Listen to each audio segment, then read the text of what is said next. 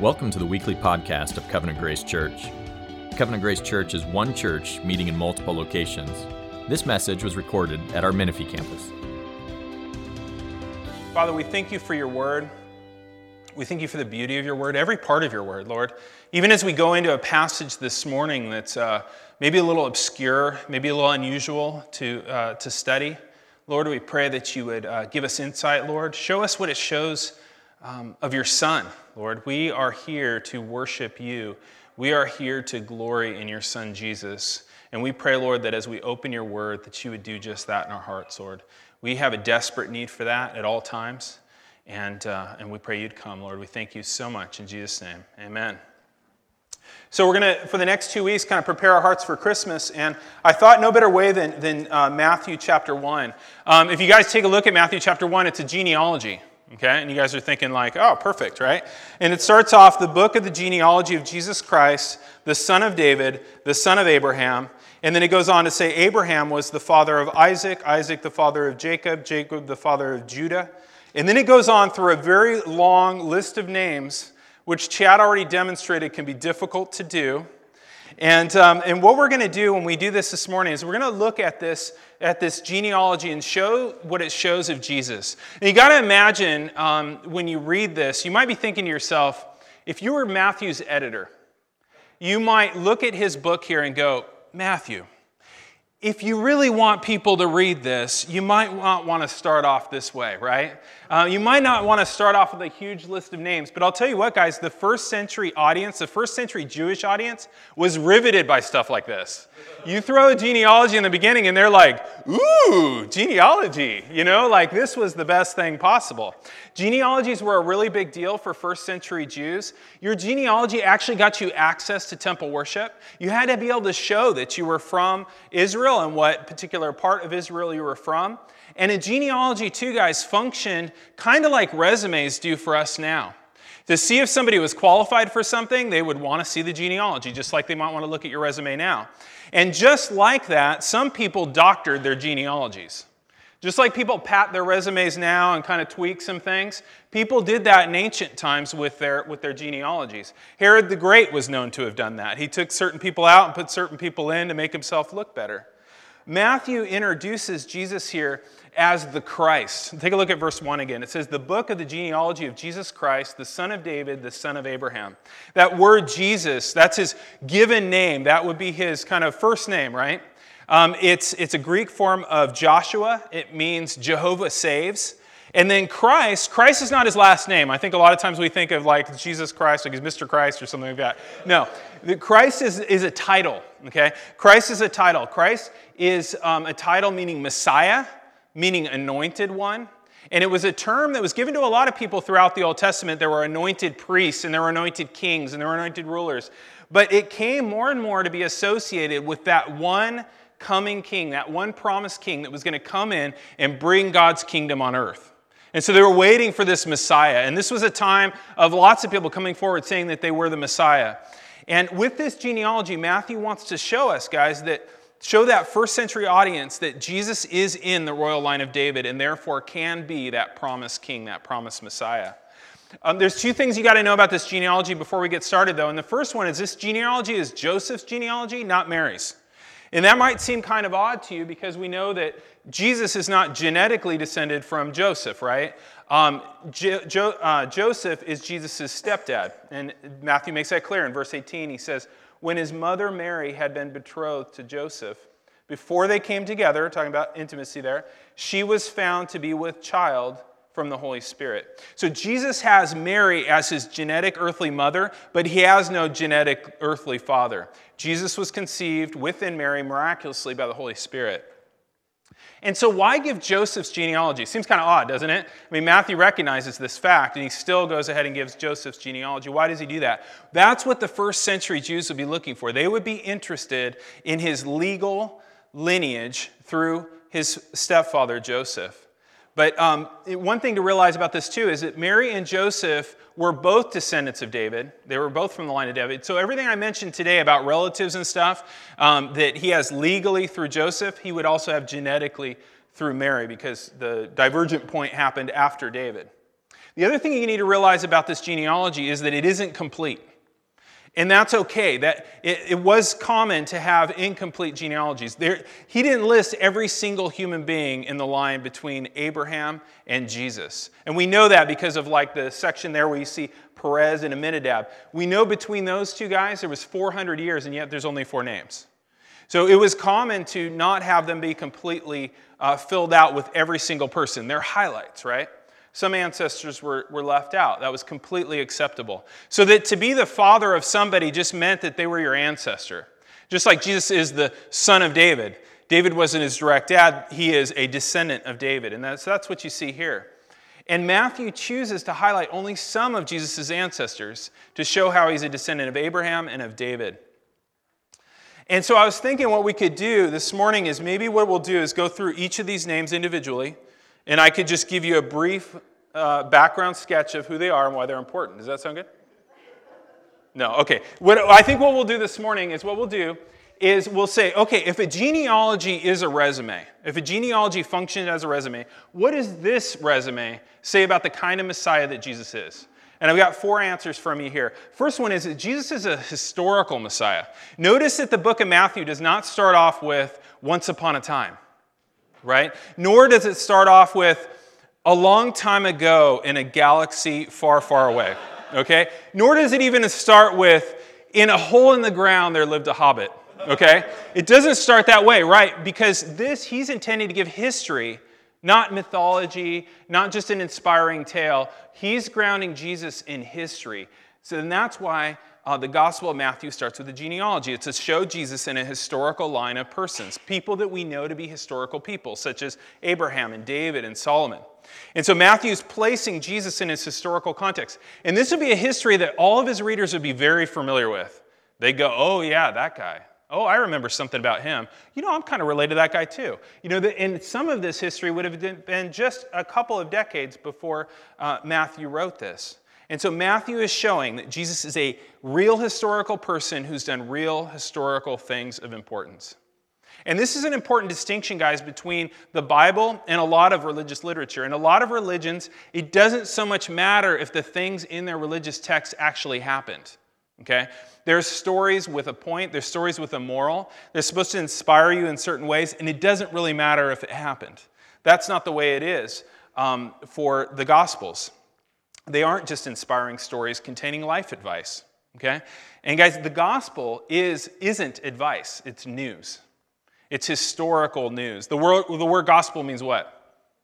Good news, right? The gospel means good news. And gospel is a really common first century word. It was used to announce a new king coming into power or a military victory, something that would change your life in an amazing way. It was called a gospel. It was called good news.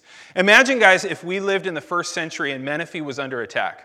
Okay, and there were foreign invaders coming, and they were kind of down near Lake Elsinore, and they're going to come up kind of Railroad Canyon to get us, right? And we sent out our army, and they went down there to fight this battle. Guys, if we lost, they would send messengers back to us, and what would they say? We got problems, okay? The messengers would come back and say, here's some advice, here's how you can try to save yourself, here's some good things you could do, right? But what if we won? If we won, then messengers would be sent back to announce the good news, the gospel.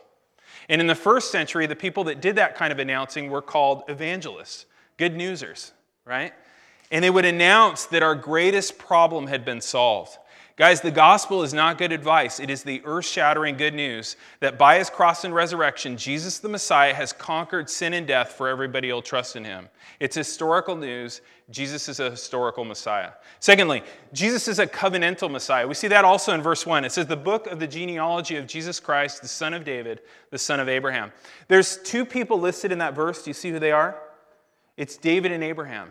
It's David and Abraham because the birth of Jesus is the coming good on promises that God made 2,000 years before his birth and 1,000 years before his birth. 2,000 years before Jesus was born, God made a covenant with Abraham and promised him that one day a descendant was going to come from Abraham's line that would bless all nations.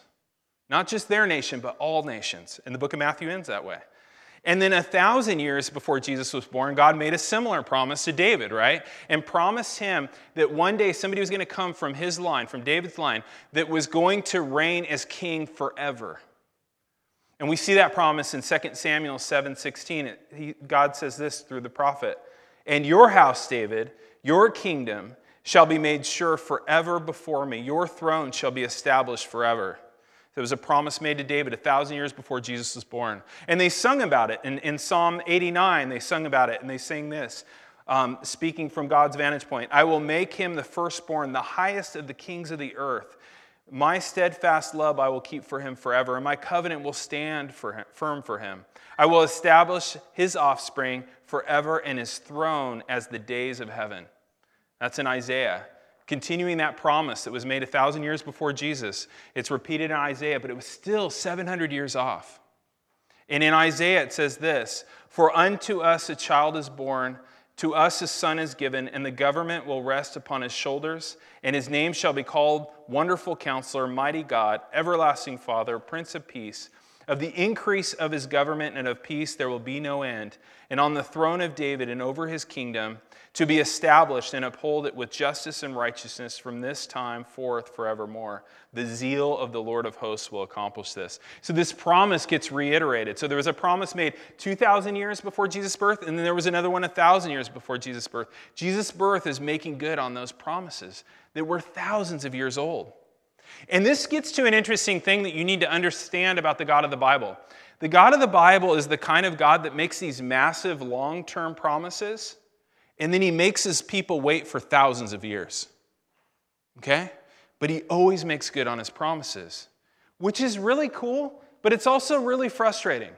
How many of you guys feel like you've been waiting on the Lord for something for a really long time? That's normal. That's what it's like to live with him. He makes these long-term promises, and then he unfolds a story over vast lengths of time. And he's not going to rush it because we're impatient. He's got a story he's telling, we're going to have to wait. Isn't that interesting? He's that kind of a God. And so if you're frustrated, maybe that's why.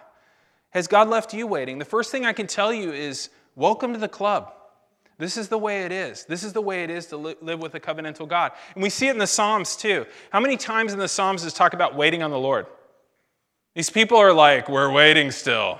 And they were right there in that period, 1,000 years before the Messiah. They had heard about a promise 1,000 years before them. It hadn't happened yet, and they're waiting. And that's why the Psalms contain all kinds of talk like that. The second thing I'd say to you guys is that you can be absolutely confident that God will follow through on every promise he's made to you. His record is impeccable. And this season, guys, that we call Advent, right? It's traditionally called Advent, not the Christmas season, but Advent. The word Advent means coming or arrival. And during Advent, we remember that God was faithful to keep all of his promises concerning that first arrival, that first Advent of Christ. And there were specific promises. Maybe you can think of some of them, like the fact that he'd come from David's line. What other promises were there about the first Advent? Go ahead. It's open book. Born of a virgin was a promise that was made. What else? He would come out of Bethlehem, right? And then it also talks about him coming out of Egypt. And so there was a time when he fled. They fled with their baby, and then they came back out of Egypt, and they fulfilled both of them. What else? That he would come humbly, that he'd be born in a humble way, right? It talked about how he would live this beautiful life, and that he would die this sacrificial death, and then he'd be raised from the dead, and that he would ascend. There were very specific promises. And so historically, though, guys, the Advent season has been focused not only on the first Advent, but also the second Advent. You guys realize this, but Christmas time, Advent time, has historically always been about both Advents. Putting both of them together, that he has been faithful in the past at the first Advent, and he's going to be faithful with the second Advent as well. If he could answer all those specific promises in such a clear way, he's going to do it again, right? And there's specific promises about the second coming. Things like that he's going to bring justice and peace to the world, that he's going to rid the world of disease and disability and sin and oppression and war and death. Right? That he's going to raise us physically anew so that we can live in a redeemed physical world forever. That we'll enjoy his direct, personal presence, friendship, and physical presence of the Messiah. He's going to set all things right? Or like Tolkien talked about, he's going to make everything sad come untrue. And we know he's going to come through on this, guys, because he came through the first time. And that's what Advent reminds us. This week I was thinking about Advent, and Dietrich Bonhoeffer's written a lot of stuff on Advent, and I found this letter that he wrote while he was imprisoned by the Nazis. He was in Tegel prison. This is the beginning of Advent, so it's November 28th, 1943. He's never going to be released. He'll die within 2 years. The beginning of Advent's coming, and how does he feel during Advent season? And this is what he wrote to his parents. He wrote this: "The Advent season is a season of waiting. But our whole life is an Advent season. That is, a season of waiting for the last Advent, for the time when we will be in the new heaven and the new earth." And I was just thinking about Advent, guys, and I think if we rediscovered that focus on Advent, we would have far less things to be lonely and sad about during this time. A lot of times there's a lot of talk, and it's a real reality that for a lot of people, Christmas time could be a sad time because of loss of family, because of financial situations. It just kind of compounds a lot of loneliness. But guys, what makes Christmas sad sometimes is that it's all about rejoicing in our earthly blessings, right? Including our family, right? That it's all about family and food and gifts. It's about rejoicing in all the things God's given us, which isn't wrong. But guys, if we would rediscover this, that Advent is about the faithfulness of God the first time Christ came, and it's about his faithfulness to come in the future, and that we would use this as a time of longing for his second Advent, that would change everything, guys. Advent was powerful enough to give joy to Bonhoeffer as he's sitting in a Nazi prison. It reminded him, guys, of the faithfulness of God. And I think if Christmas is only about family and other earthly blessings, there's going to be some people that are always left out in the cold, right? But if it's about the first and second Advent, guys, we can all rejoice in that. We're all waiting for the Messiah. So Jesus is a historical Messiah. He's a covenantal Messiah that keeps us waiting. And then thirdly, he's a gracious Messiah. One of the things that would have really surprised first century readers about this genealogy that don't surprise you but would surprise them is the number of female names. There are 4 female names besides Mary's here. And what's highly unusual about this is, number one, genealogies are about men. But secondly, the most surprising thing about it would be the particular women that Matthew chooses to include. He doesn't include the matriarchs of the Old Testament. He doesn't talk about Sarah.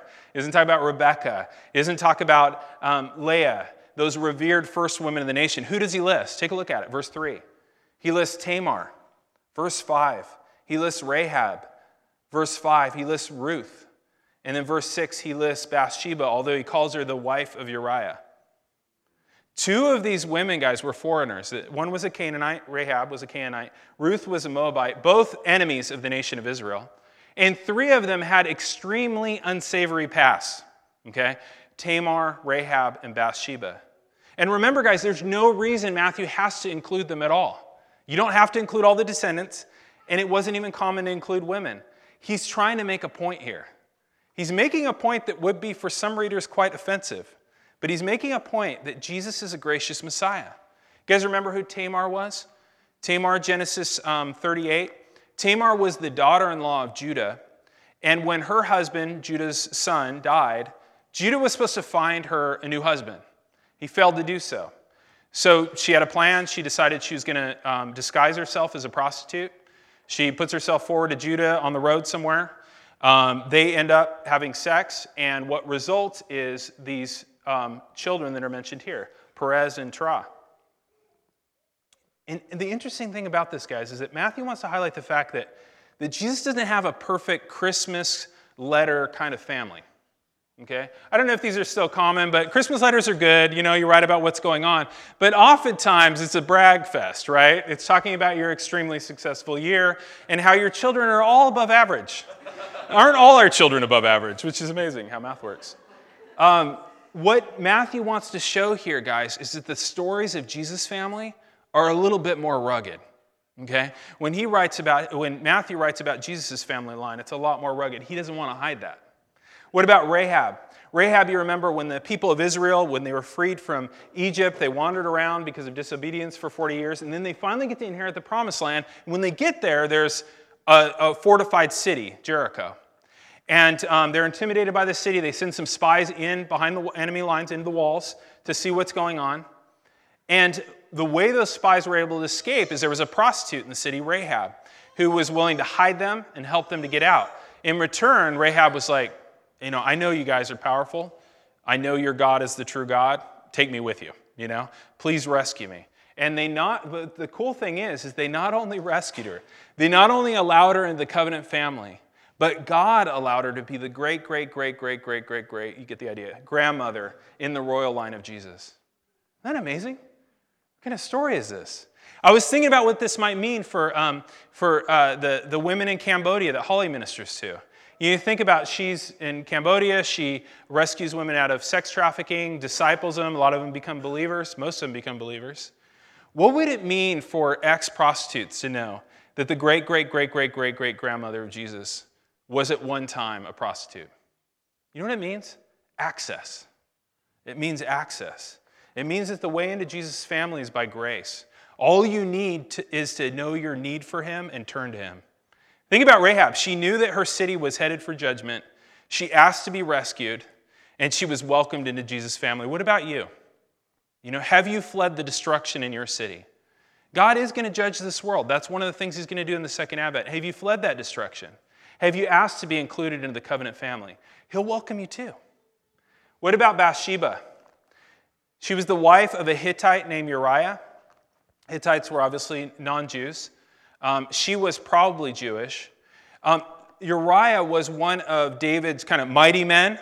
He was one of the most faithful warriors in David's band, the people he trusted the most. These are warriors and friends. Those of you who have been in the military, you know what the bond is. When you're out on the battlefield and there's a bond that's built there, this was a guy that David could trust no matter what. But you know what? That didn't mean that much to David when he saw Uriah's wife bathing on the rooftop of her house. David took what he wanted. He took what he wanted while his good friend Uriah was out fighting his wars. He took what he wanted. She ended up getting pregnant from it. And to cover it up, David ended up having that faithful friend of his, Uriah, killed. And then he took Bathsheba to be his wife, trying to cover it up. First child dies. The second child, though, that they had was Solomon. Ends up in the family line. Guys, Matthew could have just said David was the father of Solomon. Clean. He could have just said David was the father of Solomon by Bathsheba. Cleaner than what he did. What did he do? David was the father of Solomon by the wife of Uriah. What's he doing here? He's putting a big magnifying glass on the situation. He is intentionally highlighting the sins of the people of Jesus' family. Why does he do that? He wants to show us, guys, how persistent God's love is for his people. You got to realize David was already a believer when this happened. These weren't his BC days, right? This was something that happened while he knew the Lord. How about you? Do you think you've wandered too far from the Lord? Do you think you've gone too far from home? Jesus is a gracious Messiah. He receives back adulterers, murderers, and even the self-righteous people that love to judge them. Jesus will receive, and he'll bring them home. And if you do that, if you've walked a long way from the Lord and you return to him now, you know what you're going to find when you come back? You're going to find when you come back what Hebrews 2 says. Hebrews 2 says that Jesus is not ashamed to call you his brother or sister. Isn't that awesome? Jesus is not ashamed of these people, right? He has Matthew write, when he writes his genealogy, write them right in for everybody to see. And he's not ashamed of you either. He's not ashamed of any of his people and their past. He's willing even to highlight it as a trophy of grace. What kind of resume is this? You look at this and like, for a first century resume, what kind of resume is this? This isn't just the resume of a king. This is the resume of a redeemer. This is something to show that he can redeem lives, that he can include people that are far off. And that brings me to the last point, which is Jesus, a redeeming Messiah. When he invites you into his family, he doesn't just forgive your sin. He doesn't just include you in his family. He sets about to redeem your past. Isn't that cool? That's what he's done with all these people. That's what he did with Israel. What do I mean by redeem? Redeem means to take something broken and make it work again, right? We live in a disposable culture. When things break, we throw them away. But that's not how Jesus works, right? He's a redeemer. And he shows himself glorious by taking broken things and making them new. And he'll redeem your past. Jesus will rewrite your story. He'll make it as if it's new.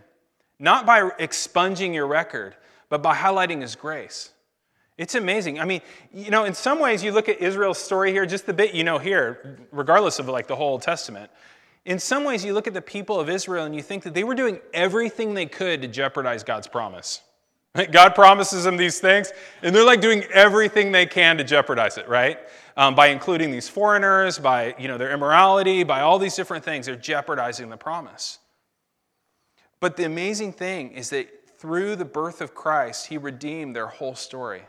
He makes their whole story right again. It's as if the birth of Christ made Israel's whole history right. All their sins and failures got redeemed in this person. I mean, who would have thought that a story that would have started with incest, a Canaanite, a prostitute, a Moabite, a murderer, 2 adulterers would result in the birth of the sinless Son of God, the Savior of the world? That's what we call, I think, a plot twist.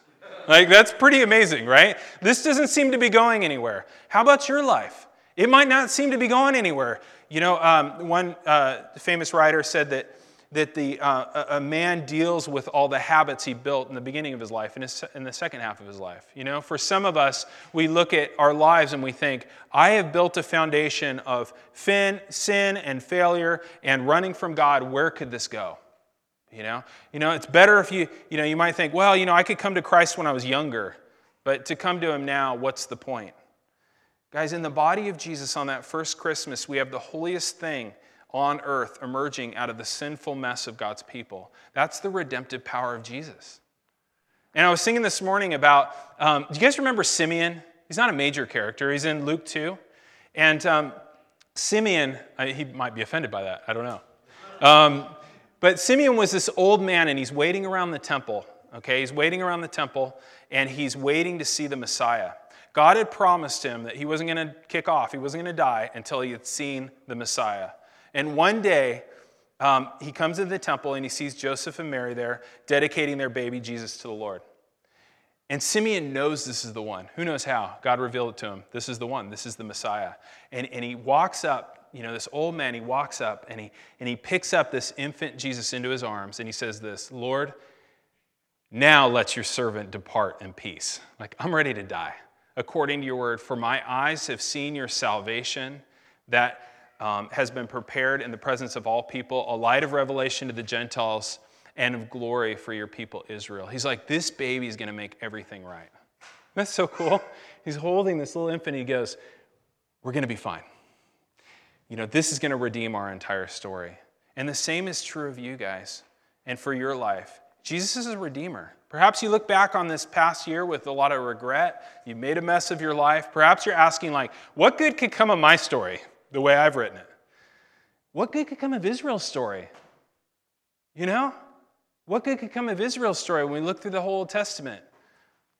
Only the birth of the world's Savior, right? That's the redeeming power of Jesus. And so this isn't just the resume of a king. This is a resume of a redeemer who can take whatever mess sin has gotten you into and make your story new and give you a real future. And so I just plead with you this morning, if you have those kind of regrets, hand it back to him. Hand back to him. Turn to him. Turn from your sin. Hand your life over to him. And then begin to follow his lead. This is his lead, right? This book contains all that we need to know to live with God. And start to follow his lead, and he will redeem your life. Start to really do life with God's covenant people. Start to really dwell with God's covenant people and watch him redeem your life. Let's pray. Father, we're thankful that there would be so many just wonderful things to see about your Savior from such a part of the Bible that we would normally skip or skim. Some people's names that we don't know how to pronounce. Some people's names that nobody seems to know how to pronounce. And yet, Lord, in this part of your word, we see Jesus, this historical, covenantal, gracious, redemptive Savior. And we pray, Lord, over the next 2 weeks as we enter into this time of Christmas, this Advent season, Lord, we pray that we would both be thankful for your faithfulness in the past and longing to see your faithful promises come true in this world. Lord, this world needs redemption. This world needs transformation. This world needs your shalom, your peace. And so we pray, come. Your kingdom come on earth as it is in heaven, Lord. We know you promised that. You've been listening to the weekly podcast of the Menifee campus of Covenant Grace Church. If you would like to know more about Covenant Grace Church, visit us online at covgrace.org.